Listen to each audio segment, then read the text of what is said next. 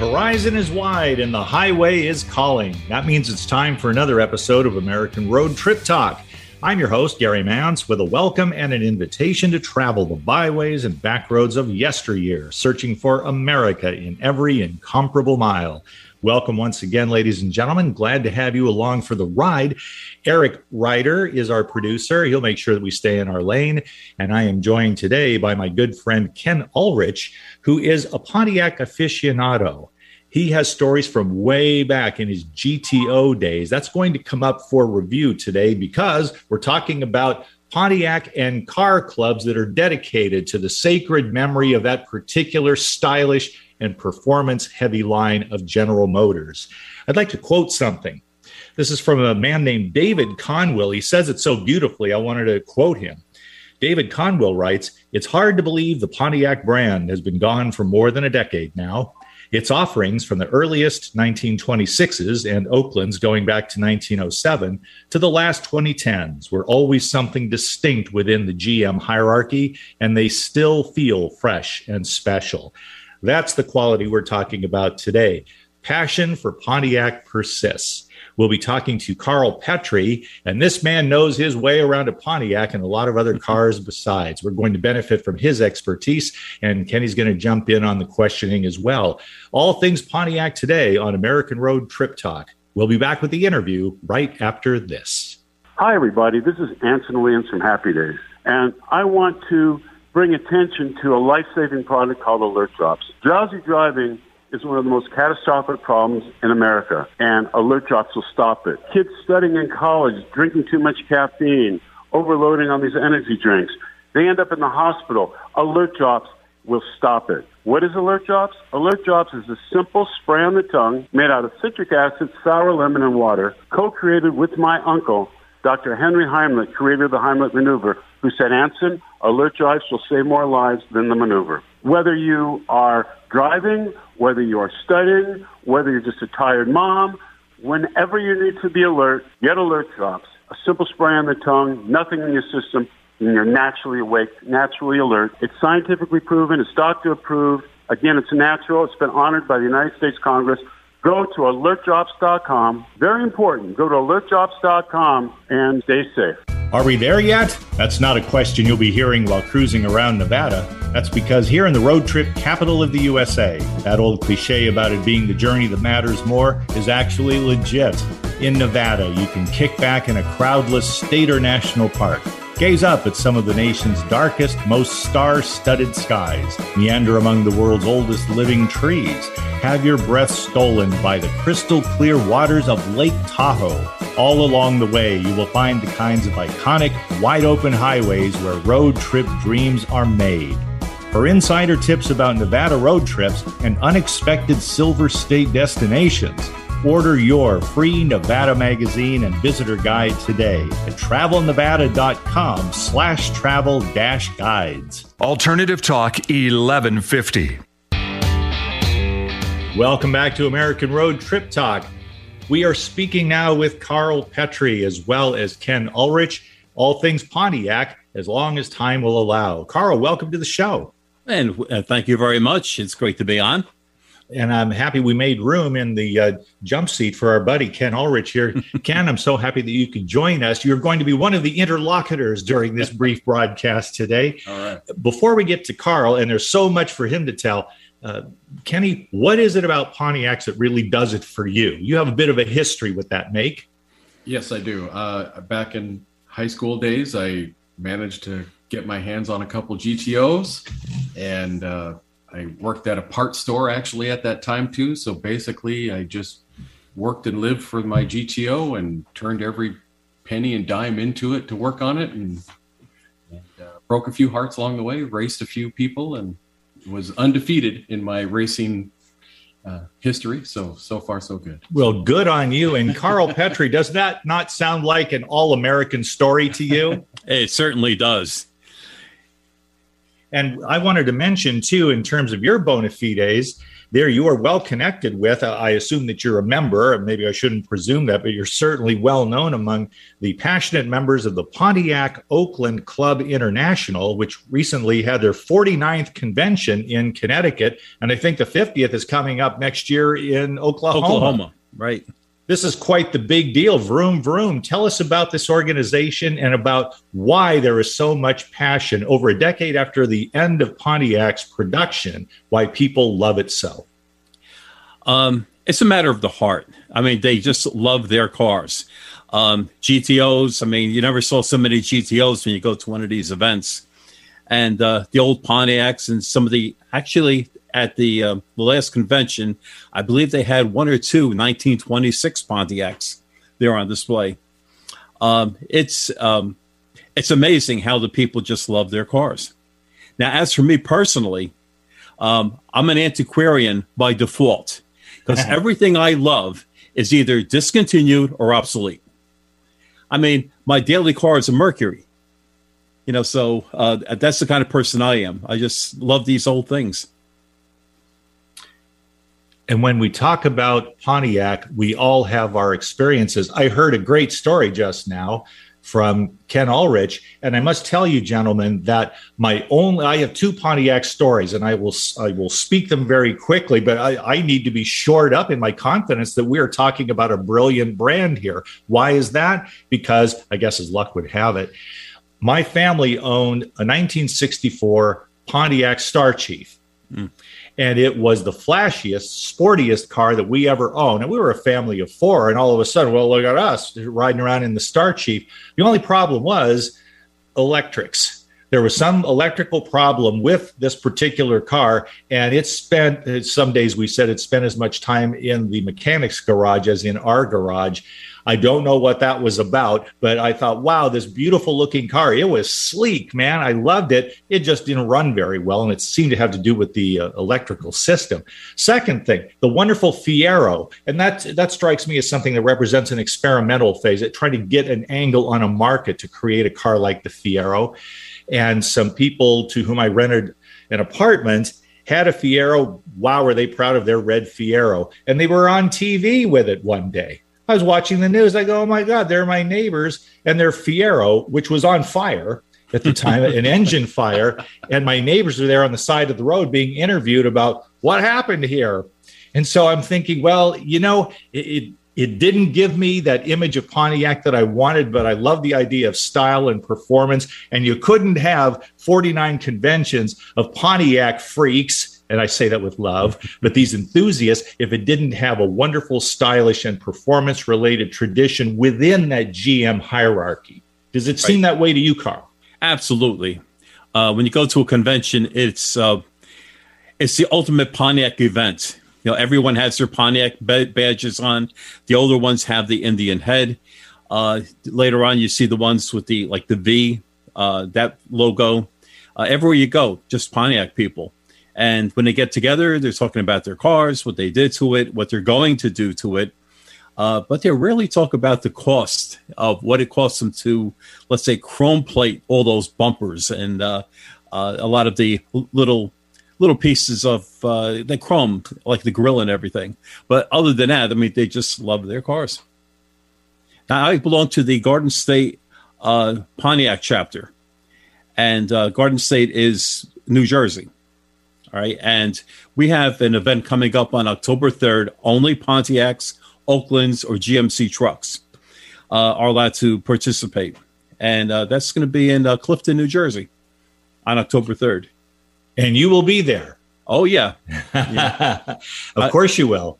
It's wonderful that you have this kind of passion. The way I look at life, if you have any one thing about which you can be so enthusiastic, so passionate, you're a very fortunate person, because a lot of people lack a sense of purpose. They want to attach themselves. And many of those folks are aptly described as antiquarians. I have a touch of that myself. I can appreciate that point of view. Right.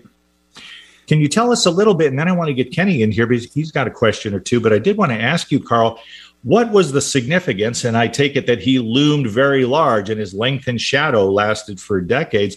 What can you tell us about Bunky Knudsen, who was given a big job at GM, and it seems that he wanted to make the most of it, him and his MIT degree in engineering? Well, Pontiac always had a reputation of being an old man's car. If you look at the early Pontiacs, they had on the hood these like stripes or like a stainless steel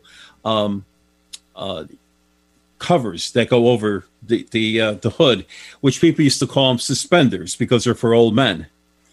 And Knudsen wanted to change that, same with DeLorean, and he wanted to make it a youthful car. And the people at Pontiac were kicking and screaming and did not want it. They wanted to just maintain the old style, for adult, for the more mature people. That's what they wanted.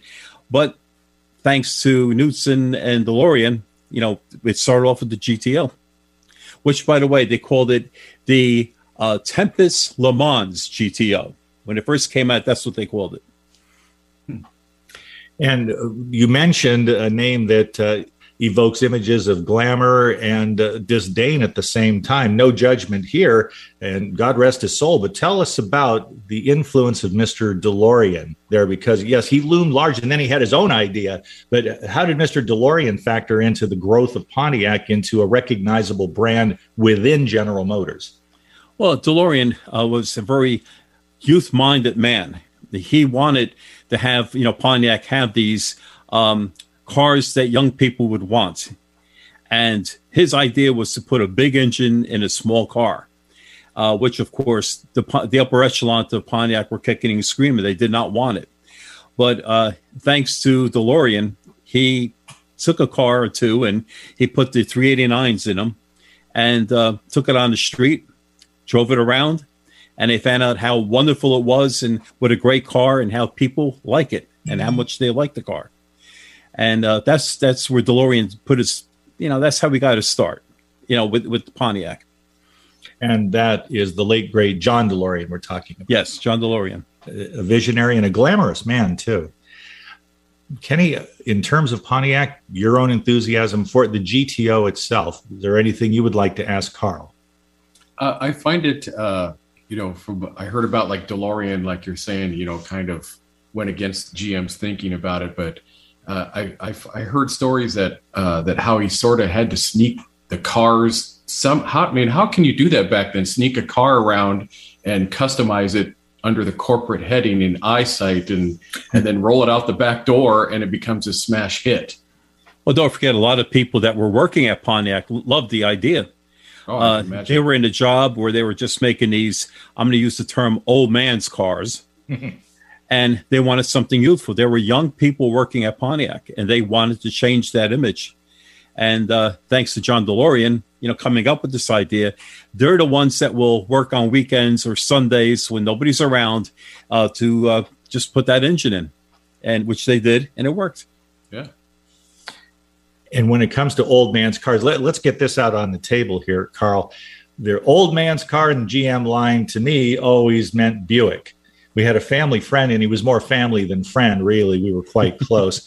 About every 3 years, he'd roll into our driveway for Sunday dinner with a brand new Buick, always with the Buicks. He was absolutely devoted there. And I admired that, even if I didn't share the same taste in style. It kind of seemed like an old man's car, though this gentleman wasn't all that old, but an old man's car. So it could be a Pontiac, it could be a Buick. What is it, Karl, when you get down to the essence of it? You go to these club meetings, I'm certain that you're very well received and you have a lot of expertise.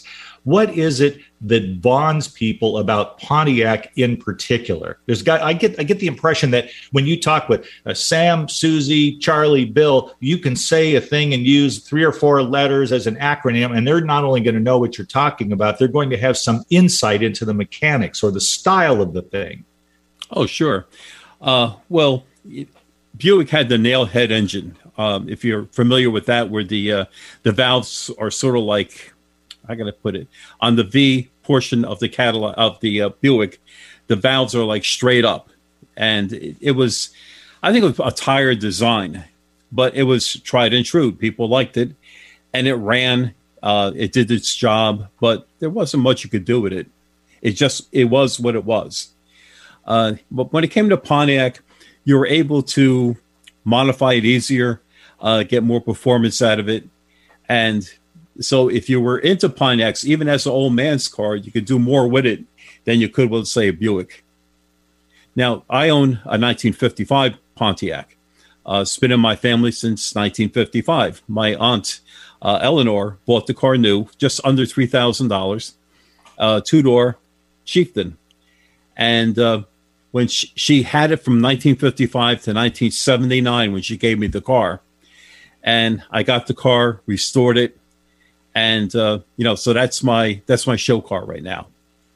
Because it really brings home my youth. Because when I was a very small child, like when my uncle got married, my aunt took 8mm films of the wedding, and you could see me as a very small guy being helped into the back seat of that 55 Pontiac, which I own now. You are an antiquarian, see? A guy with a heart. I get it. I really do. I remember the affection because it seemed kind of snazzy. And if I'm way off base here, please correct me. But our neighbor across the street, he had something that looked rather like a snazzy gunboat. I think it was a Pontiac Bonneville, probably from the mid-1960s. Did that not have a push-button ignition? No, not to my knowledge. Not that one? It was some car he had where he was pushing a button and it wasn't the cigarette lighter. And I remember going, wow, that's very forward-looking, and just seeing that. So it wasn't that particular model. That's okay. That leads me to ask you if Messrs. Knudsen and DeLorean were involved with this. Was there some thinking at that high corporate level that they could distinguish themselves favorably from not only Chevrolet within GM, but the ever pesky Ford brand with that long running competition? Right. It seems that the visionaries at Pontiac decided we've got to make this a marriage of style and performance in order to carve out a decent share of the market. Well, what happened is when the 64 GTO came out and the sales went through the roof, Pontiac never saw anything like that before. And they saw the excitement that the GTO was causing. All of a sudden, the doors start to open. The upper echelons of Pontiac, they start to look at everything a little bit different now because now younger people were buying the car and they were buying a lot of them. So Pontiac the Pontiac executives made the big change, and they decided to assist Pontiac to make it even better because it all comes down to the dollar, and they were making money. And that's the bottom line. It was making money. It had that panache in the marketplace. Absolutely. And that would have been a big challenge for GM because Buick, I've always associated with more mature drivers. In fact, their ad campaign several years ago, they tried to dislodge people from that opinion that if you owned a Buick, you were square. And then Pontiac comes up with the Fiero. And I remember the Pontiac Vibe. This is like they downsized the model of what they thought would be appropriate to people who could be or were already loyal to Pontiac.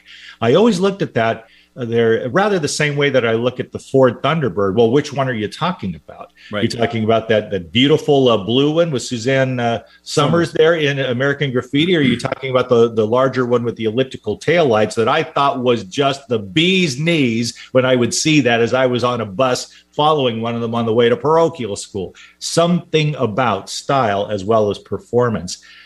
The people in the club. So if we're talking about the Pontiac Oakland Club International, POCI, it's a big deal. They're going to have their 50th convention next year. Right. How do you folks as a group calibrate style and performance in a way that balances the two so uniquely as to make you buy Pontiacs again and again? Well, it was a different time. We don't have that anymore. People who are now designing cars, I call them toasters, because they all look alike. There's not car people who are building the cars anymore. They're accountants. They want a car that will last, many years, using the same interchangeable parts. They're all computerized, but there's no style. You look at the early Pontiacs, and they're a work of art on wheels. They're beautiful. Now Take a look at a modern car. They all look alike. I mean, you look at a Toyota, you look at Chevrolet, look at them all. They're the same. So car people are not building cars anymore. There's not that passion. The older Pontiacs, there is that passion because they love their cars. They love the style. They like the way it runs. But you don't see that passion with younger people now. There's no passion there. For example, when I was younger, I used to go to the New York Car Show. I think you said at the Coliseum. And I couldn't wait to get there. And when you get there, they would have, for example, a Pontiac GTO on a turntable. And they would have 4 gorgeous miniskirt women dancing around the GTO. And this loud music was playing. And the people there were just drooling at the car and at the girls. They loved it because they were thinking to themselves, if I bought a GTO tomorrow, Monday morning, when I go to my Pontiac dealer and buy it, I'm going to buy one of these sexy cars. And when I drive it home, before you know, there'll be women dancing around my car because there was that passion at car shows. And I was one of them. I used to look at those cars and say, wow, great. And then you take a short walk over to Cadillac where a woman would be dressed in a gown, an evening gown. And she would just like wave her arms towards the car and say, we're going to the opera tonight, and this is the car we're using. So if you were successful, if your wife was wearing a gown, you're running around with a Cadillac. If you're a young guy and you want to impress the chicks, you buy that GTO or the Roadrunner or the Barracuda. It was a fun time because cars were great. You had a great time at the Coliseum. It was wonderful. Take this word from me right now. Go to a car show in New York. They have it at the Javits Center. Make sure you bring a bottle of No-Dos with you. Because these cars are boring. All they do is tell you about the electronics in it. They tell you, what gadgets they have, the cameras they have, and this and that. But it's boring. I know, as I mentioned before, yes, they all do look alike.